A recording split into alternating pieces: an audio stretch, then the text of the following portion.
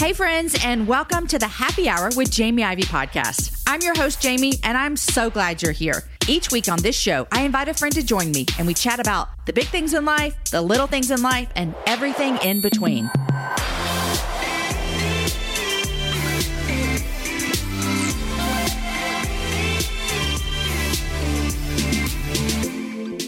Hey friends, welcome to the Happy Hour. I'm your host, Jamie, and I am really excited that you're here. The month of December is fun over here because, well, lots of reasons. I'll tell you a couple. Number one, I hope you're still shopping from our holiday gift guide. It came out back in November. You can find it all at jamieivey.com/HH444. The second reason that it's awesome is because we are talking about Compassion International all month long.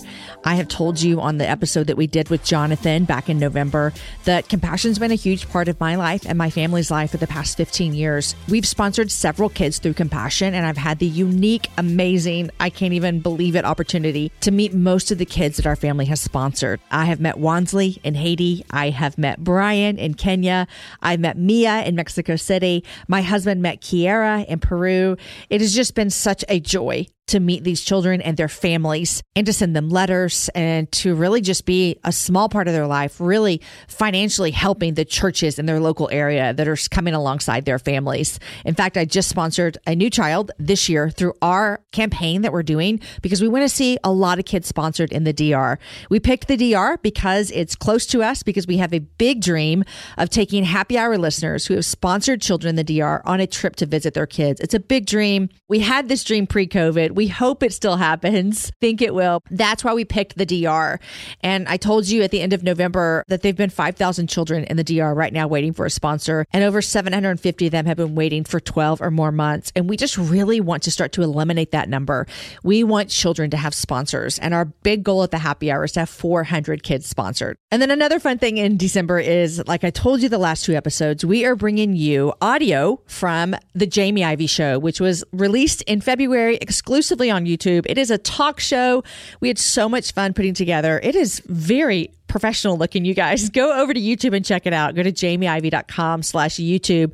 So all the conversations that you're going to hear on the podcast in December, you can actually watch them in video format as well, which I don't know about you. Sometimes I just love to see who's talking. Today on the show, we have Isabel Garza. Isabel is a registered dietitian who is on a mission to help women nourish their bodies with confidence. You guys, the conversation that we had with Isabel that aired back in February was so enlightening, informative. I just wanted more information. We talk about how to learn more about our own bodies and get rid of all the rules that we have about eating. We talk about emotional hunger versus physical hunger, how to work through our relationship with food and how we think about it. Isabel is wise and compassionate in this conversation, and I think it's one that you're really, really going to enjoy.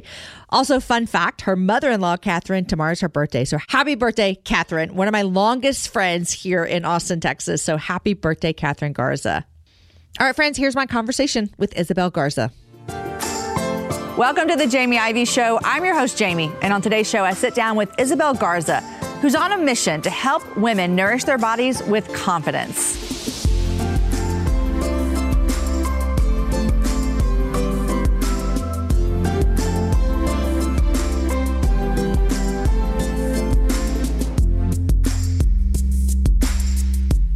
Isabel, welcome to the show today. I'm so glad you're here. Oh, thank you for having me. Okay, so I love the work that you're doing, and your tagline is you're helping women nourish their bodies with confidence. Now, let me just set the stage for you real quick. I'm 42. Okay. I have cared about my body because I've just wanted to, be skinny. Mm-hmm. We're growing up. That's what we want. And then you get your 40s and your body starts changing. What made you actually want to get into nutrition to help women have confidence in their bodies? Yeah, it's such a good question. I think for me, the biggest part that drew me to wanting to help women is I was just so tired of seeing women struggle over their bodies, obsess over food, and really steal from their life because of that obsession. And so I saw this happening, I said, enough is enough. And I wanted to be a part of that change, to allow women to say, hey, all this obsession about trying to be thin, making myself small, right? Both figuratively and literally, and is not bringing the joy and the fulfillment in my life that I want. And so I really did you personally deal with this? Or was this something you just watched your friends go through? I dealt with it myself too. Yeah, very personally. There was a time pretty much in the middle of college that a lot of the stuff started coming up for me. I went through a change in my body that I later found out was related to some hormone dysfunction, but I just went into this wormhole of just obsessing over food, calories, carbohydrates, exercise. I mean, all of that. And looking back now, I didn't have the clarity then, right? But looking back now, I can just see how much I was obsessing over those things. And when I was in family gatherings, I was thinking about how was I going to eat in a healthful way and under my caloric intake, right? Instead of engaging in conversation, engaging in whatever celebration we were partaking in. It was so distracting. And I just think we don't know how much it's taking away from us until we realize what is possible on the other side. That's really good. Now, here's the thing. This is hard because our world is not telling us the things you're saying. Our culture, social media, our friends, the things we know. I've heard you say, you asked one time, you said, do you know more about diets than you do about your actual body? Yeah. And I read that when you said that, and I just thought, I don't know that I know much about my actual body. You know, it's just this constant wave of if I could be more like that or look more like that, or I'm not going to eat carbs for like the next 2 months. How do you think us as women can learn more about our own bodies and not just about the latest diet fad? Yeah, it's so true, man. And I see this all the time with my clients, right? I'll ask them about what diets they've been on, and they can tell me all the good foods and the bad foods, the yes foods and the no foods, how many points a certain food is, right? All that stuff. And then when I ask them, well, do you know when you're hungry or when you feel full? Or do you know the difference between physical hunger versus emotional hunger? They have no idea. And I mean, it's not rocket science that we don't know it because there's so much distraction out there, right? Telling us that you should just follow this diet. You should just do this. You don't know better. We know better, right? Give us your money and we'll tell you exactly how to do it. And I'm just giving my money out to everybody. Exactly. And so I say enough with that. You were born with your God-given internal wisdom to navigate food, navigate how much food you need to eat, what type of food makes you feel good. And if you can honor that, man, that is true freedom. That's right. true That freedom. You're not chasing some type of fad that is going to change overnight. It's going to change tomorrow. First fats were bad, right? And now they're good. Give me all the good fats. Exactly. It's so confusing. And yet your internal wisdom is so clear when it comes to that, and adaptive, right? Those diets are not adaptive if you are on vacation or you are celebrating a birthday. All of a sudden, we don't know how to eat anymore. And so what I really do is I help women just to learn about their bodies. And the first step is really to reject all those diet rules, right? We have to get that out of the picture first to clear some room for your internal signals, your internal wisdom to speak. You know, I think when you said getting rid of all those rules that you've always been told, that's the first step. Here's the question, though. I think so many people, that's the only way they know how to eat. Yeah. So do you find it's hard when you ask women to get rid of all the rules? Do they often go, well, I don't know what to do? Yeah, it's like the rug's pulled out under them, right? It's like, then what am I supposed to eat? And what very often happens, what's very common, right? So for example, we kind of talked about carbohydrates. So we say, okay, we get rid of that rule. And they say, oh my gosh, well then if I don't follow that rule, then all I'm going to do is eat carbohydrates, right? Breakfast, lunch, dinner, day in and day out. And I say, okay, well, let's try that. Oh my goodness, right? What would that bring? But I asked them to really start experimenting and learning. And we can't really learn unless we step out of our comfort zone. And a lot of those fears of weight gain or losing control or whatever it may be is really what holds us back from learning about our bodies. And soon when they're burnt out on eating all the foods that they've forbidden themselves to eat for so long, they actually get to realize, oh, when I'm not restricting all these foods and I'm not saying this is a good food and bad food and feeling so deprived, I actually get to make a decision on the foods that I know make me feel good. It's like you're giving the power back. Yeah.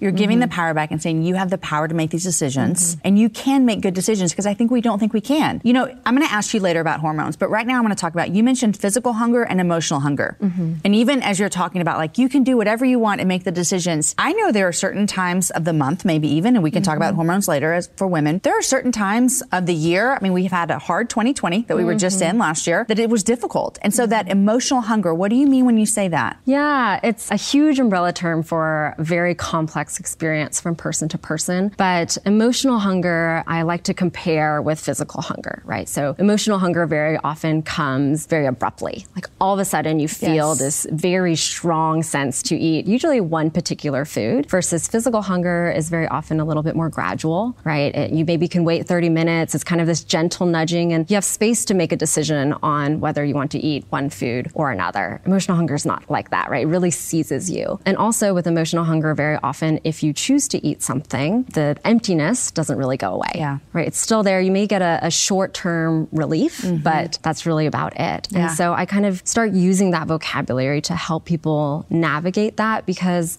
one, emotional hunger is so demonized, right? Like you're not allowed to eat emotionally, and that's not true either. Okay, that's really good, because I'm sitting here thinking about all the times I do this, and maybe I just need to think more about it. Keep going. Right. It's just to be able to better understand, am I experiencing an emotional hunger or a physical hunger? And not to demonize either one, because when you demonize it, what happens? All that shame and guilt comes in, and then we say, I'll do better tomorrow. And then we're in that vicious cycle of never being able to break those cycles, right? And never really taking the chance to learn about, well, what was going on there? What was happening? Why did I still feel that sense of emptiness? Why did I feel so frantic?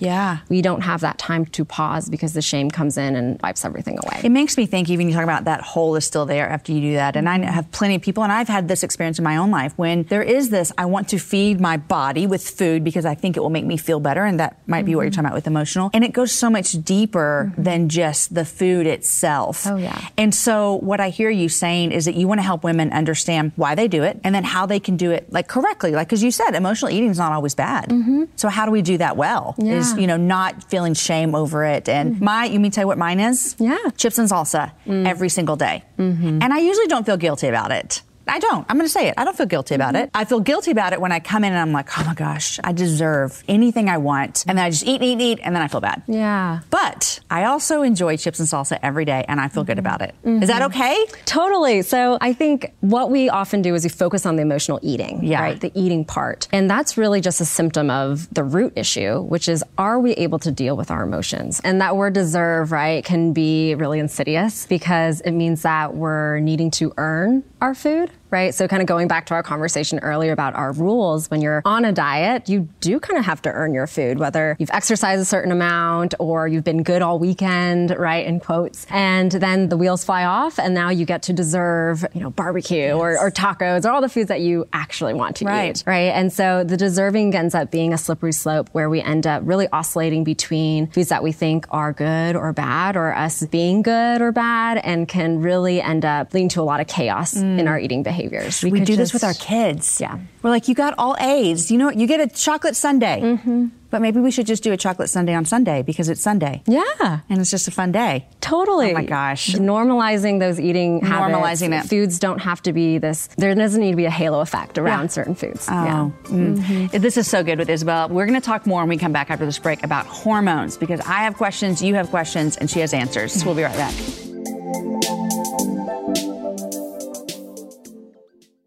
Okay, welcome back. I'm here with my friend Isabel Garza, and we're talking all about food and having the power to make decisions about our own bodies. Now, one thing that I know you specialize in is hormones. And you mentioned earlier before the break that you had a time in college when you realized that some of your eating had to do with hormones. And, you know, I'll be quite frank and honest with you. I don't know much about hormones, and I'm a woman, and I know I have them. Believe me, I know I have them.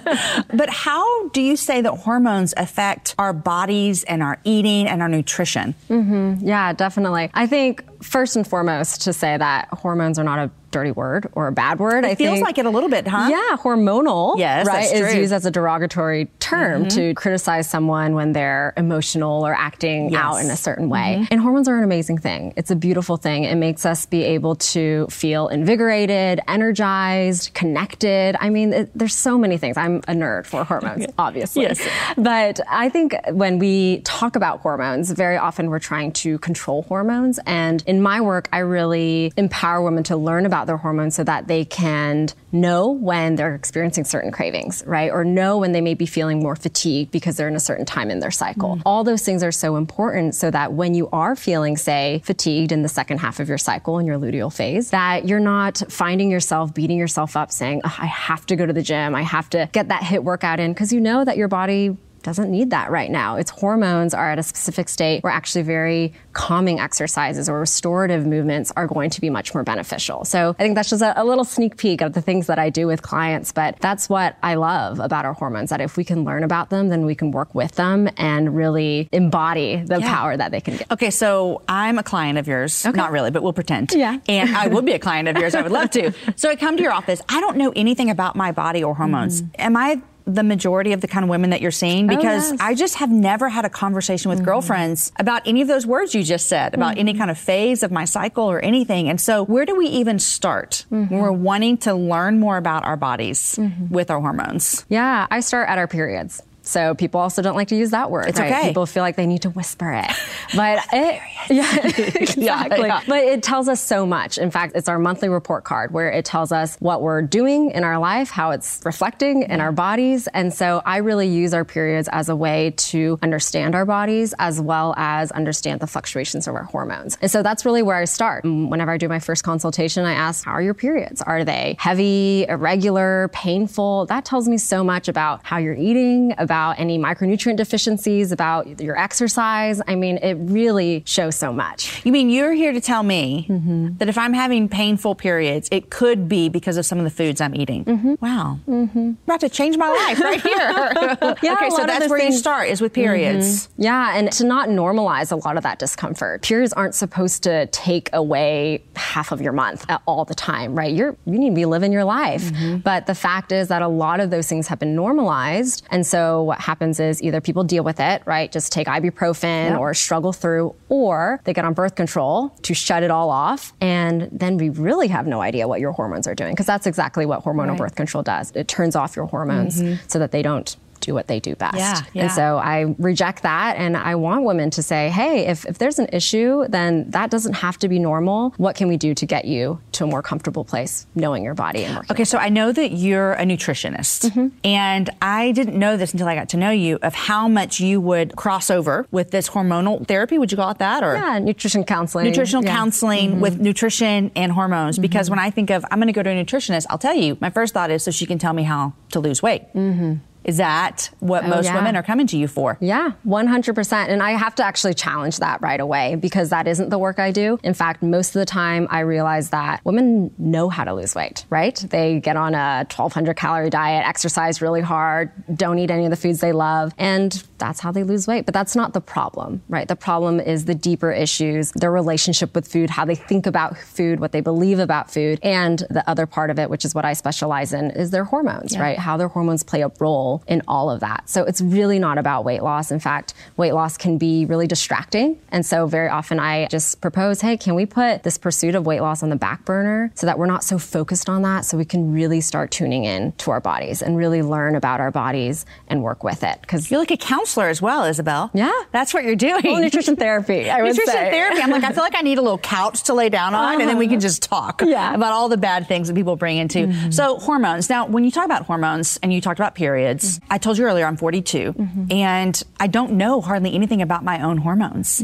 I feel like when you're younger and you start your period, it's like, I started my period, or maybe you want to, you know, you're like 12, 13, everyone's starting their periods with me. And then you get a little bit older, and then you maybe get married, if you do, and then you're like, okay, I need to have kids, that's why I need my period. And then when you get older, it's kind of like, God, why are we still doing this? How does a woman's hormones, because I know periods change over your lifetime, how do a woman's hormones change throughout her lifetime? Oh my gosh, what a big million question. ways? A million ways, okay. Yes. And specifically what I work with is I work with hormone dysfunction. So specific diagnoses like polycystic ovarian syndrome, HA, endometriosis. What is HA? Hypothalamic amenorrhea. Okay. All right. And these are all hormone related? They're all hormone related. Okay. Yes. And they will definitely change. The chronic illness itself will also change over time. So we're not even just talking about women, you know, without chronic illness, but with chronic illnesses, all the hormones are constantly changing. And so that's why there isn't this one size fits all diet that's going to heal you, all your ailments, right? It's really meeting your body where it's at, learning how to adapt. And if your hormones do change, to be willing to change with it, right? Not be such a stickler about your diet or your exercise routine or the habits that you have induced into your life, but really to find freedom saying, okay, my body's telling me something. I'm really fatigued. I'm really exhausted. I'm having more pain around my periods. What can I do for my body? right? Versus trying to wrestle our bodies into submission. I feel like that is so often the approach that we use in the health and wellness world, right? How do we shrink our bodies, fight it, make it not tired, drink the caffeine, right? All that stuff. Yeah. And that's useless because our body will win. It will say and speak what it needs to speak eventually. And sometimes that comes out sideways in really uncomfortable and harmful ways. Okay, so hormones. I'm going to ask maybe the dumbest question yet today, okay?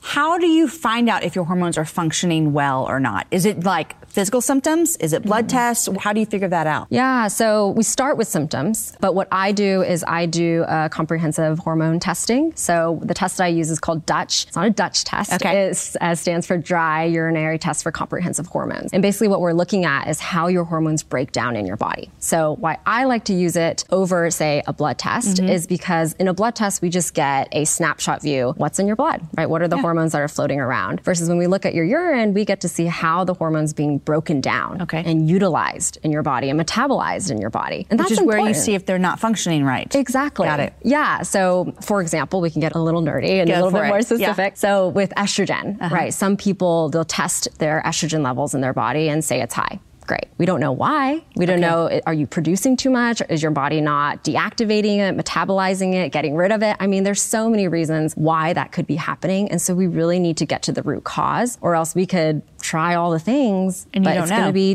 different from one person to another. That's so interesting because you could just get a regular test, a blood test maybe, and tell you, oh, it's high, put you on medicine instead of figuring out exactly why it might be that way. Exactly. It's so freeing even to know like, okay, I can figure out why my body's doing this way, and then I can take the power. And that's what you offer your people. Yes. I always say, be the expert of your own body. Like that is truly freedom when you are the expert. I know you work with women, but this question just came into my head. Yeah. As much as our hormones change over our lifetime, does the same happen for men? Yeah, to a certain extent. Yeah. So it's less what they're going to experience, right? Because women are experiencing changes in their hormones every month. True. And throughout the month versus for men, they don't really see that fluctuation. If they do a hormone panel, they can take it anytime in their life, in their month, versus we need to take it at a very specific time in order to understand what they look like. So they may be experiencing changes in their hormones, but not in the fluctuations that we do as women. You know, my favorite thing you said in this little time together was that hormones are not a bad thing. Because so many times it's like, oh, you're acting so hormonal. Yeah. That's so mean. Ugh, I despise that. We're done with that. No. We're not acting hormonal. We're acting who we are. Isabel, thank you so much. We're going to take a quick break, and then we're going to talk about eating disorder versus disordered eating.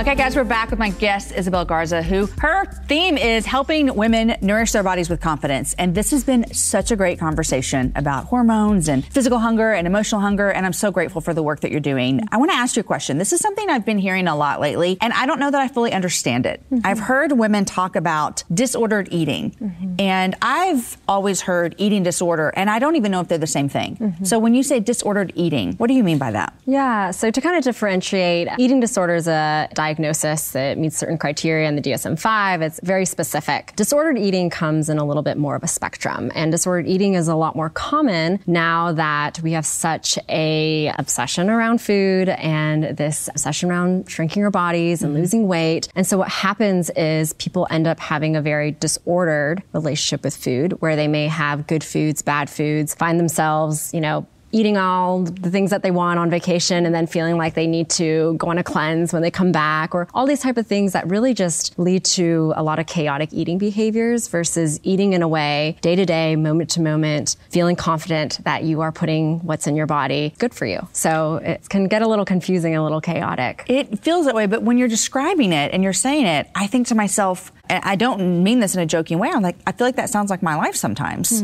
And so when you say that word, disordered eating, it's not a diagnosis. So that's the difference as well, is that there's no diagnosis. It's just like, maybe this is your lifestyle of how you eat right now. Yeah, I think it helps people put vocabulary to their eating behavior, because I think the chaotic eating behavior of being on and being off and being on the wagon, off the wagon is so normalized that unless we call it out for what it is, that, hey, that's disordered eating. That's not really eating in a way that is nourishing your body and connected to your body, then people will really just say, well, this is how it is.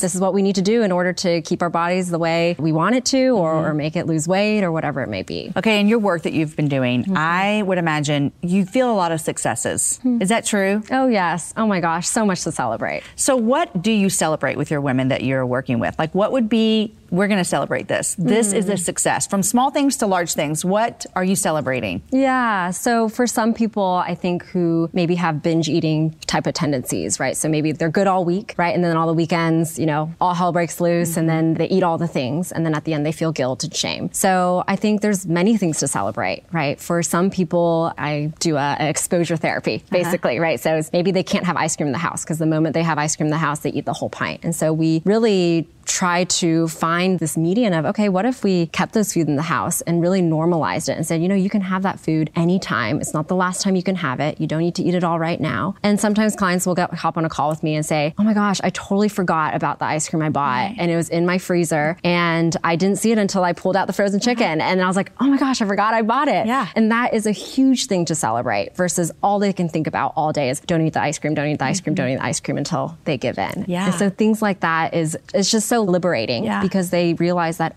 there are other things to think about besides food. And when they're not thinking about food, they're thinking about their life, their kids, their relationships, right? All these things that they actually want in their life. And that's really when life opens up. It sounds to me like you're also saying, hey, there's more to your life than constantly thinking about what you're going to eat. And you're a nutritionist. You help people learn this and give them power, like we said earlier. I'm wondering also if you have heard your clients say, I now have more fun with my kids, or I had more fun with my husband or my spouse on vacation. Do you see that happening a lot as well when they kind of take this idea away of the food controlling them versus them controlling that?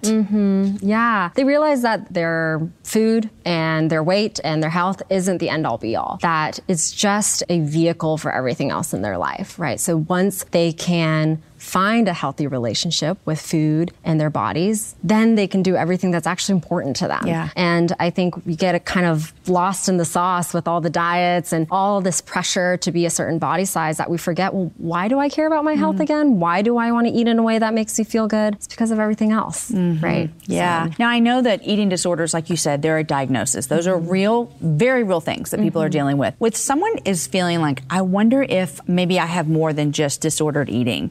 Maybe I have something that I might need to see a professional doctor for. Would that be something that you deal with as well with clients? Yeah, definitely. So it kind of depends on the level of care they need. For certain eating disorders, they may need inpatient care. So they're staying at a facility, they have someone monitoring them, supporting them, they have a whole team of doctors, physicians, dietitians, therapists, all of that. And so what I do is really kind of dictate whether our sessions are enough for as an outpatient type of treatment, or do they need a higher level of care and be an inpatient. And I always tell people there's no shame in a higher level of care. I so appreciate people reaching out and asking for help, but I think because there's so much gray now, sometimes it's hard to tell. So that's where kind of my professional lens can help. Okay, so there's ladies watching and they're like, I have never heard such a thing as this. And they want that freedom. That's what I think is so interesting as I'm listening. I'm like, I don't think anyone would say like, I enjoy this. Like they want that power. They want the freedom. They want the emotional stability that maybe they're not having. Someone is saying, this is what I want. What are just some of the first things that just someone at their house as they're watching this can start to think through or even do? If they don't live in Austin, Texas, and they can't come see you, what are some things that a woman could do? I'd say one of the first steps is kind of do a audit of the food rules that you have, because you may not even know you have food rules, right? You think this is a good thing. I'm supposed to eat less carbs. That's the right thing to do. Yeah. And so you may not even realize that you have all these food rules that are really dictating your life and really stealing the joy away from your dining experiences, right? So I really encourage people, just start taking down notes whenever you notice a food rule come up. When you notice yourself criticize what you ate, well, why did you criticize what you ate? There has to be a food rule there that didn't meet a certain standard, right? That it deserved some type of criticism. And so I encourage people to start doing that and then start going through those food rules. And this is the hard part, challenging them. Right. So for example, if you say carbs are bad, all right, so what happens when you cut out carbohydrates? Well, I eat all of them, right? The moment I have the chance. Well, is that really serving you? Right. Is that really helping you feel freedom in food? Is that helping you feel safe in your body? And if it's not, then it's not really a good food rule, right? It's not really helping you and serving you. And so what we start doing is, and this is where a professional can really help, is creating some supportive structure that can reintroduce some of those foods and normalize those foods so that they don't have this forbidden fruit kind of halo effect around them. And eventually, kind of like the ice cream example, people start realizing, oh, sometimes I want these foods, sometimes I don't. That's really where that body attunement comes in. And people can start trusting that they want foods that are good for their bodies and they're not wanting those foods just because they can have them. Well, you know what? I'm so grateful for you having these conversations because the loudest conversations seem to be do these 5 things and you'll lose weight, or, you know, eat this food group and you'll lose weight, or work out this way or whatever. And all those things are good, which you're not saying like, you know, don't work out or don't eat this. You're just saying take the power back for you to make choices, and that we're smart women, that we can do this. Exactly. Yes. Thank you. Thank you. Guys, thanks for joining us today in this conversation. I have learned so much. I hope you have learned so much. Thank you so much for joining me today, Isabel.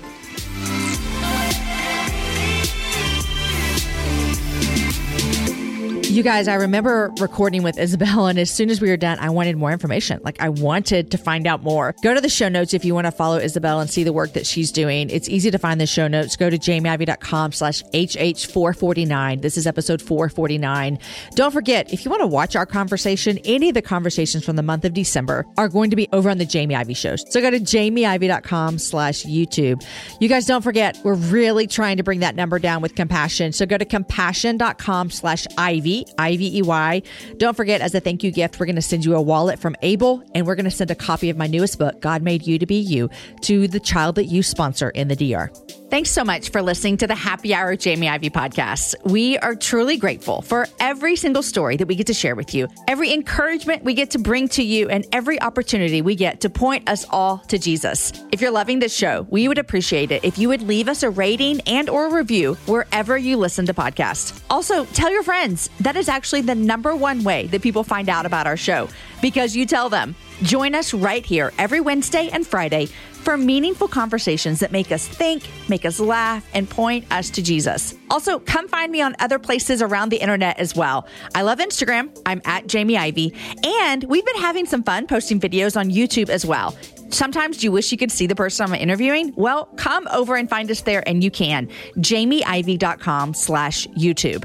The Happy Hour is produced by Lindsay Sweeney. Show notes are written by Abigail Castell. Graphics by Rachel Ray. The show is edited by the team at Podshaper. And I'm your host, Jamie, and I love every single week that I get to be here with you guys. Until next time, have a happy hour with a friend.